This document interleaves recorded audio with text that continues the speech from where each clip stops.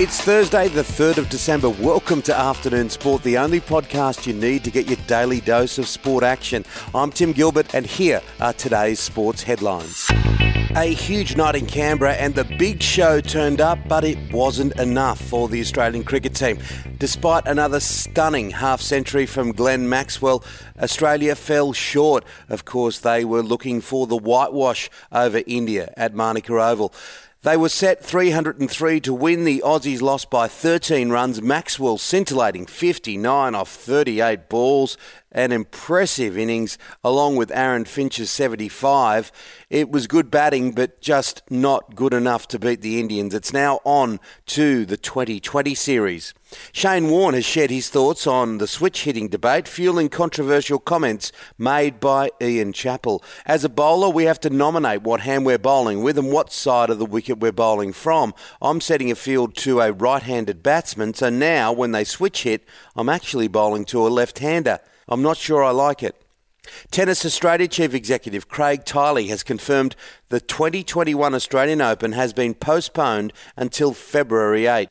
Because of the pure international nature of the event, it's been terribly difficult to organise the Grand Slam tournament, and there were lingering concerns next year's event would be cancelled, but it is on February 8.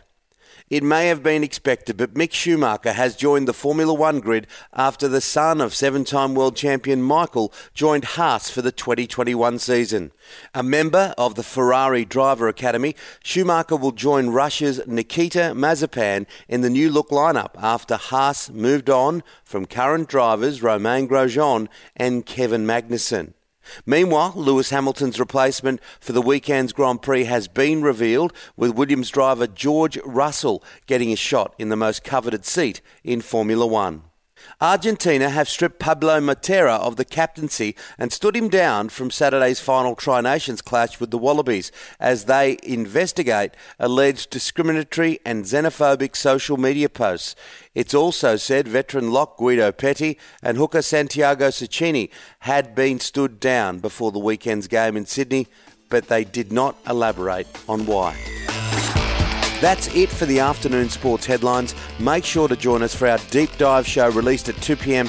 every Monday to Friday, where I'm joined by my co-host and former Australian cricketer, Shane Lee. Today on the show, John Stephenson, Brad Haddon and Mark McInnes, assistant coach of the mighty Sydney Thunder, who won the WBBL.